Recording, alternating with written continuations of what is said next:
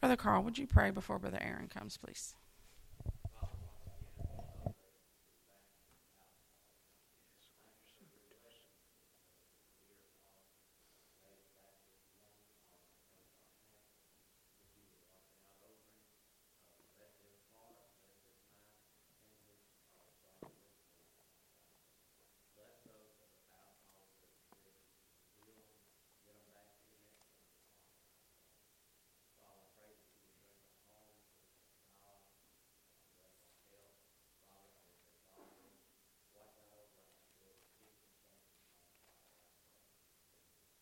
Amen. Thank you, Brother Carl. If you have your Bibles this morning, I invite you to turn to Galatians chapter 6. And as we wrap up this wonderful message, the series from the book of Galatians, one of my favorite letters in the New Testament, talking about grace. And the reality is, and friend, we've mentioned it before, we better never, ever get over the grace that God has given to us. And we must never fail to realize without God's grace, we would be in big, big trouble. And that it's God's grace that keeps us, it's God's grace that saves us. And yet, as we're going to talk today, we have a part to play in that. We can't make ourselves worthy of God's love. We can't make ourselves holy. But when God has saved us and He's living inside of us, guess what happens? He works in us, and the natural result is our life is changed. Not because we're so deserving, but because of God's grace. And so we've talked all month as we've gone through the series of talking through the letter of Galatians. It is by grace. But grace, and I'm so thankful for that. I hope you are as well. And so as we wrap up, Paul says, listen, it's grace, but if you've gotten the grace, there's some things you got to do. And so that's why I've titled this morning's message, It's on You, bro. Paul's going to tell us, hey, listen, yeah, God has saved you. And the Holy Spirit lives inside of you and is working, but you've got to learn to cooperate with God. And listen and obey what He's telling you to do. And there's some things that regardless of where you are or who you are, God wants you to do. So let's take a look at these 18 verses, see what those things are. So verse 1, brethren, if a man is overtaken in any trespass, you who are spiritual, restore such a one in a spirit of gentleness, considering yourself, lest you also be tempted. Bear one another's burdens, and so fulfill the law of Christ. For if anyone thinks himself to be something when he is nothing, he deceives himself. But let each one of you examine his own work, and then he will have rejoicing in himself alone and not in another. For each one shall bear his own load. Let him who is taught the word share in all good things with him who teaches. Do not be deceived. God is not mocked. For whatever a man sows, that he will also reap. For he who sows to his flesh will of the flesh reap corruption. But he who sows to the Spirit will of the Spirit reap everlasting life. And let us not grow weary while doing good. For in due season we shall reap if we do not lose heart. Therefore, as we have opportunity, let us do good to all, especially to those who are of the household of faith. See with what large letters I have written to you in my own hand. As many as desire to make a good showing in the flesh, these would compel you to be circumcised, only that they may not suffer persecution for the cross of Christ. For not even those who are circumcised keep the law, but they desire to have you circumcised, that they may boast in your flesh.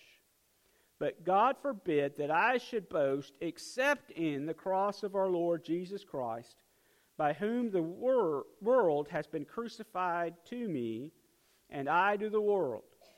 For in Christ Jesus neither circumcision nor uncircumcision avails anything, but a new creation. And as many as walk according to this rule, peace and mercy be upon them, and upon the Israel of God. For now on let no one trouble me, for I bear in my body the marks of the Lord Jesus. Brethren, the grace of our Lord Jesus Christ be with your spirit. Amen. So Paul's here reminding us of some very important lessons that as we wrap up our look at this letter and we understand what God's grace is, that it's not a license to do whatever we want to do. We can't say, well, I'm under grace, preacher, I can do what I want, and I'll just ask forgiveness for it. That's the wrong attitude, and we're probably not been receiving of God's grace if that's our attitude. Or certainly not where we ought to be if that's our attitude. But when we think of God's grace, the fact that, and you can think of this acronym of grace as God's riches at Christ's expense. It's a good way to look at it. It is because of what Jesus did on the cross of Calvary that He took my sin debt and your sin debt and the sin debt of all the world, that whosoever calls upon the name of the Lord would be saved. That if anyone, no matter who they are, calls on the name of Jesus and asks for salvation, He will save them. He will redeem them. And so Paul reminds us of what Christ did. And the first point that I want us to see is it is because of what Christ did that we can be recipients of grace. It was God's grace that sent Jesus Christ to die on the cross of Calvary for my sin and for your sin. It is by God's grace that not only did God save us, but that He makes us a new creation. The reality is that the law, the only thing the law can do is show us we can't keep it. The law, Paul says, is not a bad thing. It's necessary. The law reveals to us God's expectations. The law that we find in God's Word is what God said. Listen, these are the things that are right. And these are the things that God says you ought to do. These are the things God said you shouldn't do. And when Jesus came on the cross and the New Testament era became into existence, God didn't change His mind about what was right and wrong. But Christ did something none of us could do. But you see, whether we're circumcised or uncircumcised, and that's what these troublemakers in the church were saying. They said, yeah, you can be saved, Gentiles, but if you want to be saved, you have to be circumcised like the Jews. And if you're not willing to be circumcised, then you're really not saved. You really aren't a person of God. Well, that's not what Paul was teaching. That's not what even Jesus taught. It is by faith, nothing of works. The only thing circumcision was ever able to do was to show that there were people that were set apart by God. Paul points out here in Galatians chapter 6, not even those that were circumcised could keep the law. He said circumcision or uncircumcision can do you absolutely no good. But the only hope any of us have is new life in yourself. That's not what he said. New life in a church.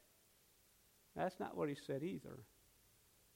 He said new life in Christ. And that's what makes all the difference. And that's when we fully understand what grace is. It's nothing we can do ourselves. We can't be good enough. We can't work hard enough. We can't give enough. The thing is, God doesn't ask us to. The only thing God asks us to do is accept it. Because Jesus Christ has already finished the work. He shed His innocent blood to pay the sin debt for all mankind, and then was buried. And in just a few weeks, we're going to remember that and celebrate that, because though He went into the ground on Friday, Sunday morning came, He wasn't dead no more. Sorry if I ruined the ending of the story for you. Easter came. Jesus was alive, and Jesus still is alive today. And so Paul reminds us that, hey, listen, it is not what you do. And so do not let anyone tell you, well, if you really want to be a Christian, you got to do this. And you got to do this. And listen, are there some things that you as Christians should do? Yes, there are. And there's things as God's people that we shouldn't do. But we are not made and we are not kept by those things. We're kept by faith. Just as we were saved by faith. And Paul tells us in his next letter, the letter of Ephesians in chapter 2, he said, you're saved by faith. And he says, even that's not of yourself. It's a gift of God. So understand, God loves you. God knows all the good, the bad, and the ugly of you, and He still loves you. And He still wants you. And that's good news for all of us. It's good news for everyone, because Jesus said, hey, listen, friend, anyone can receive it. For Jesus died for the whole world, not just a few select folks, but for everyone. Scripture over and over and over again affirms that. So remember what Christ did. It's what He did that we're able to be recipients of grace. But then the second point is this, that when we receive that grace, when we receive it, we have to share it. And so Paul says, secondly, when we receive it, we must share it. So he ends this last chapter with some instructions. He said, brothers, in other words, Christians, fellow believers, those of you who are spiritual are supposed to restore those that are overtaken by sin. And so you're not to judge, you're not to condemn. There's only one that can condemn and convict, and it ain't you. It's God Himself. And He does that through the person and work of the Holy Spirit. He says, when we see a brother in Christ that's struggling with sin, whatever it is, we're to go to him and we're to rescue him. Far too often, I'm afraid, though, brothers and sisters, we're guilty of shooting our own wounded. And instead of restoring them like Paul instructs, we kick them, and we smack them, and we bad talk them. How on earth is that grace? It's not. But God's Word says on numerous occasions, especially through Galatians, if you've received grace, you better give grace. Friend, I know I'll be the first to tell you, I'm not perfect. I'll also tell you, you're not perfect either. Well, preacher, you know. Now, I don't know everything about you, but I know enough to know you ain't perfect. None of us are. And the thing is, God doesn't expect us to be. But what He does expect us to be is changed. And when we're changed, God is continuously working to make us into the image of Jesus Christ.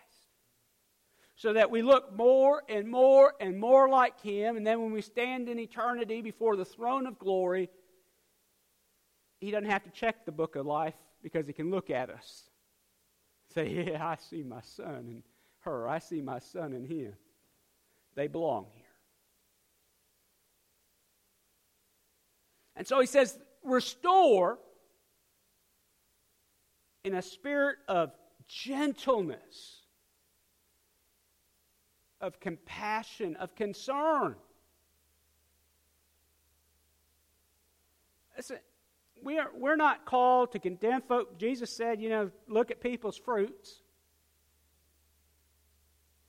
But the only reason we look at fruit is to know the good and the bad fruit and not eat the bad fruit. So if we see a brother or sister that's got some bad fruit, we need to go and we need to help prune that bad fruit away. And we all know that, the old saying, one bad apple spoils the bunch. So one apple starts turning bad, guess what happens to the other apples around it? They start going bad too. And so he says, restore, not kill, not badmouth, not ostracize, restore. In other words, exercise grace to those that need it, because friends, you better remember, and I better remember, we may not be the one that needs that kind of grace today, but we might very well be the one that needs it tomorrow. And so he says, listen, when you see somebody dabbling and just caught up in sin, you go and you restore them in gentleness, in love, not by condemning them, not by shooting them, bad-mouthing them, but by loving them and getting them back into the way of Christ so that they're restored. And then he said, you know what, you're to bear one another's burdens. But then in the very next breath he said, you know what, carry your own burden. Well, that seems like to me it's saying two different things. How can you possibly do both? Well, Paul is saying, listen, you are responsible for yourself and the choices you make, and there's things that you should be doing. But there also are times when we're so overwhelmed, we need brothers and sisters to come alongside of us to help us. And when that's the case, brothers and sisters ought to be there to help us. I have a friend, just recently, I won't call his name, was a pastor and had to resign because of some choices that he made and some bad things that he had done. He's no longer a pastor. His family, I don't know if they'll end up divorced or if they'll reconcile, but it's a hot mess. And he was a pastor, somebody that I had a lot of respect for. And I tell you that there are some that are saying things about this man that they have no business saying, even if they're true. They shouldn't be saying and bad-mouthing and spreading gossip.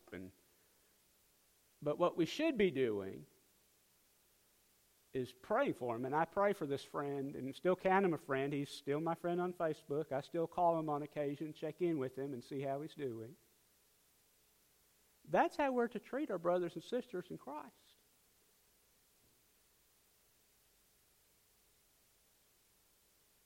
He says, you be careful, because you may be the next one to fall.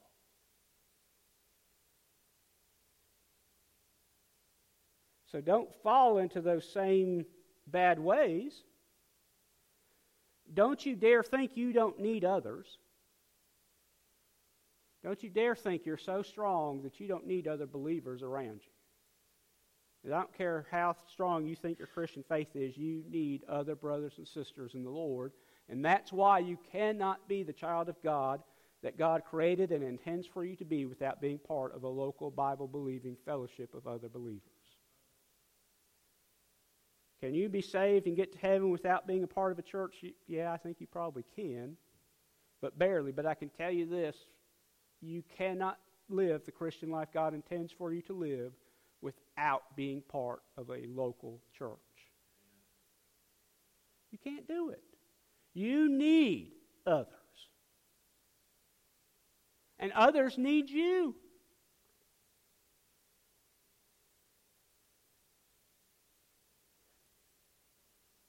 So he says, listen, understand this, that it is only by grace that you are who you are.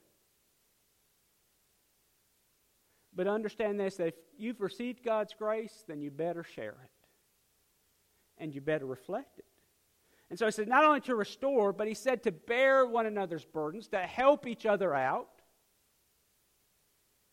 even when it's convenient, and do good.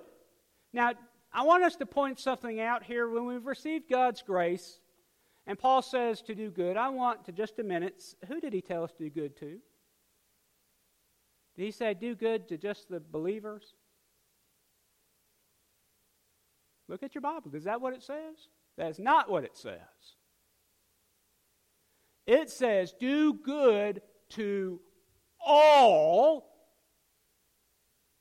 In other words, everyone. As you have opportunity, as God gives you opportunity, you do good to everyone, but especially those of the household of faith. So he said you are to help everyone, but you're especially to help those who are the household of faith. That means we don't have a right to say, well, I don't particularly like them. I'm not going to be good to them. You don't have that option. As a child of God, and if you've received God's grace, you have a choice to make. You either have to extend that grace to everyone, or you have to give that grace back. Paul reminds us, listen, God doesn't care how rich or poor we are. He doesn't care what color our skin is. He doesn't care how smart or how stupid we are. He doesn't care about the smart decisions or the stupid decisions that we make.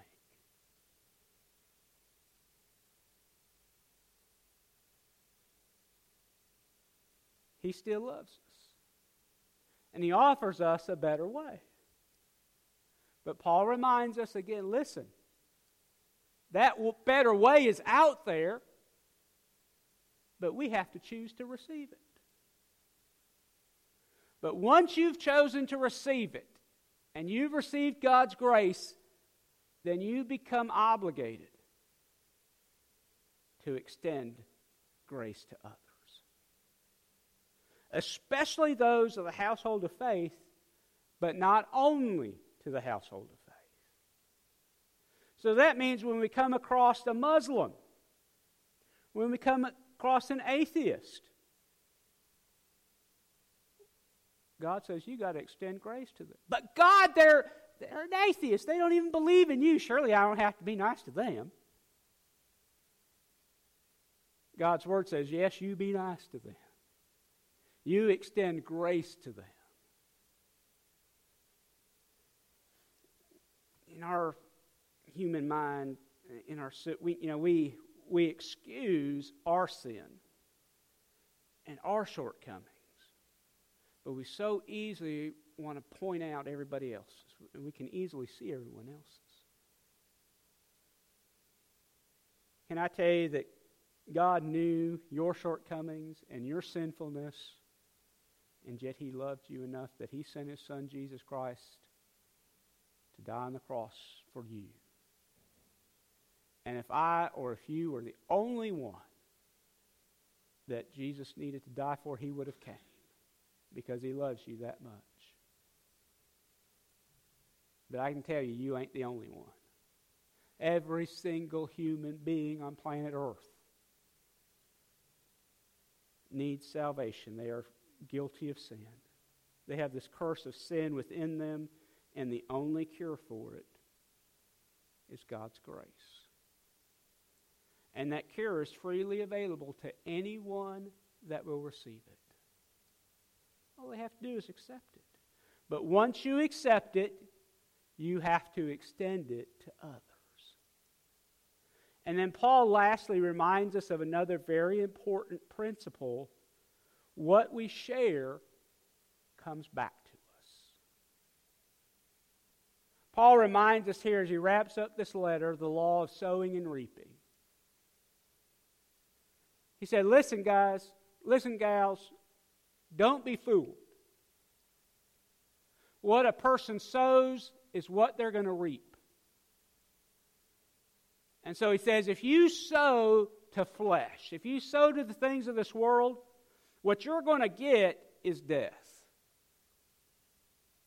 You know what? Sin looks alluring and it promises, all kinds of great things. But regardless of whatever sin it might be, the result is always death. It is always negative. Because that's what sin is. It's a cancer that will kill and eat away at you. And the only cure for it is Jesus. That's the only cure. Now, there are some that received that message, they received that, and they're made whole. There are others that reject that. They say, I don't like that. Nah, that's not the way I want to do it. Listen, there are people that may even show up to church on occasion, but they say, I don't really want to be all in this Christian thing. I'll go some, but I also want to be able to do what I want to do. I want to party like it's 1999. And some of you in here know that reference. So if you don't. I want to be able to, live like the devil Monday through Saturday and come to church on Sunday and everything's just grand and glorious. I tell you, that's not the way it works. Paul said, do not be deceived. God is not mocked. What we sow, we're going to reap. So he says, if you reap to the things of the flesh, you're going to get corruption. If you sow to the things of the Spirit, you're going to reap eternal life. What were the things of the Spirit? He told us what those 9 things were that we talked about 2 weeks ago, the fruit of the Spirit. Things like love, joy, peace, kindness, self-control, gentleness, all those kind of things. Things that can manifest themselves in our self, in our flesh, only by the work of God in our life, changing us and making us new. So why it's on you, you determine how much spiritual fruit is produced in your life. And you choose the quality of the fruit. It's up to you. It's not up to the preacher. If it was up to me, all of you would be glorious saints. And, I'd never have to preach a sermon on sin, and I'd never have to, say, why, how could they make such a goofy decision? Why do they? It'd be wonderful not to have to do that, but that's not reality. Because all of us are prone to wander. All of us are prone to make bad choices. How we stop making as many bad choices is by making some good choices. By sowing to the things of the Spirit. Because when we're praying and we're reading the Bible, we're doing the things that God says helps us grow in Him. We're loving others. That pull of sin is a whole lot less. That pull, by the way, is still there, but it's a whole lot less. And I tell you that Satan will, until eternity, when Jesus comes back and clamps him up for good, he'll be barking at you. And him and his minions will be trying to get you off task. They will be shouting discouragement. They'll be doing all kinds of things to try to get you to not do what God wants you to do. But can I tell you that when you're in church and when you're praying, when you're reading your Bible, the Spirit's voice is a lot louder. And because the Holy Spirit's voice is a lot louder, Satan's voice is a lot softer. We don't hear it as much. And it doesn't have quite the strong pull on us as it does when we're over there hanging out with him. So Paul says, listen, you do the things that God tells you to do, God will reward you for it. So he says, do not give up in doing good. Sometimes those heathen, those atheists that you're trying to love on will spit in your face and call you names. That doesn't mean you can write them off. You say, well, I tried, God. I'm going back to hating them. No, that's not an option for us. Eventually, Paul reminds us in other places in God's Word, so how is evil overcome? Not by stronger evil. God's Word says evil is overcome by good. And the good that overcomes evil, how does it come about? By grace. By changing me and changing you. And as our heart is changed and our lives are changed and become more and more like Christ,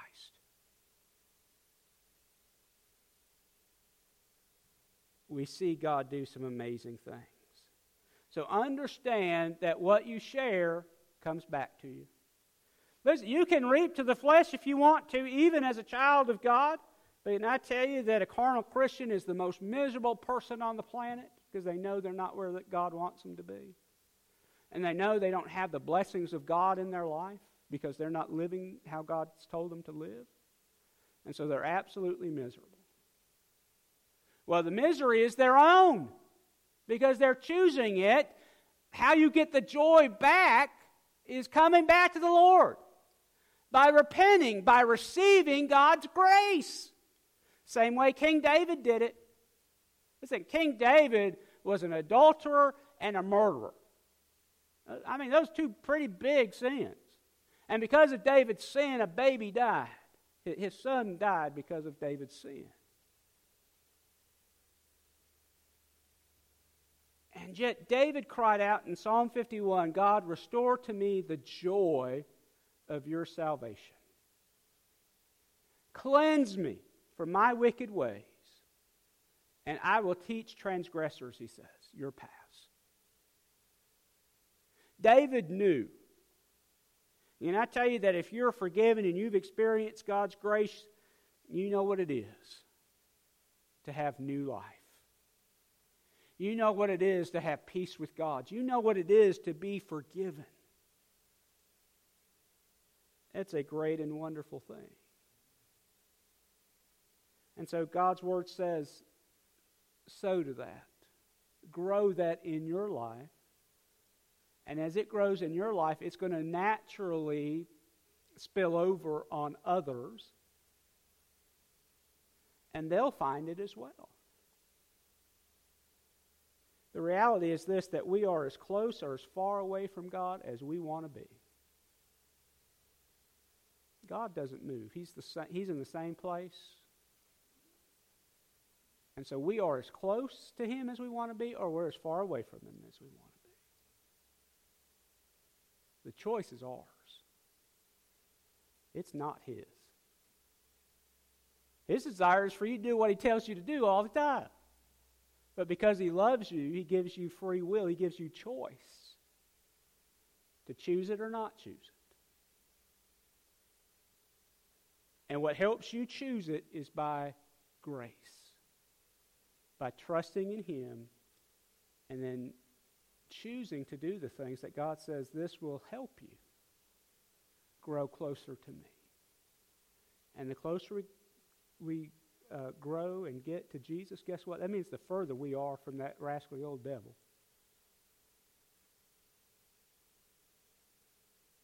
Let's pray together. Lord, we love you. Thank you for your goodness. Lord, thank you for your grace.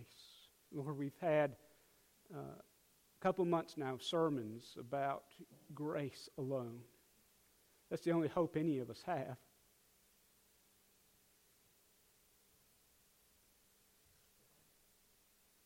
Lord, we'd be very remiss if we didn't give an opportunity, a call on us to make a choice. Lord, maybe there's one here today, maybe there's one in this room, maybe there's one watching on Facebook or YouTube that's never trusted in you. God, will you help them today to receive the great gift of salvation, this gift of grace?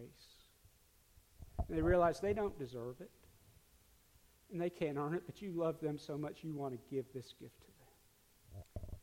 Help them receive it. And then, Lord, help all of us to remember two important truths. That it is, if we've received grace, we've got to share it. And the law of sowing and reaping, that we're going to reap what we sow. Lord, help us to sow spiritual things so that we might reap everlasting life. Lord, help us not grow weary in doing good. Lord, sometimes it is hard in this broken world to do the things we know we need to do. But Lord, help us to help one another grow in you. Help us to be your hands and feet. We pray this in Jesus' name. Now let's stand together. We're going to sing a hymn invitation. If there's a decision you need to make today, this would be a great day, and this would be a great time to make that decision. Well,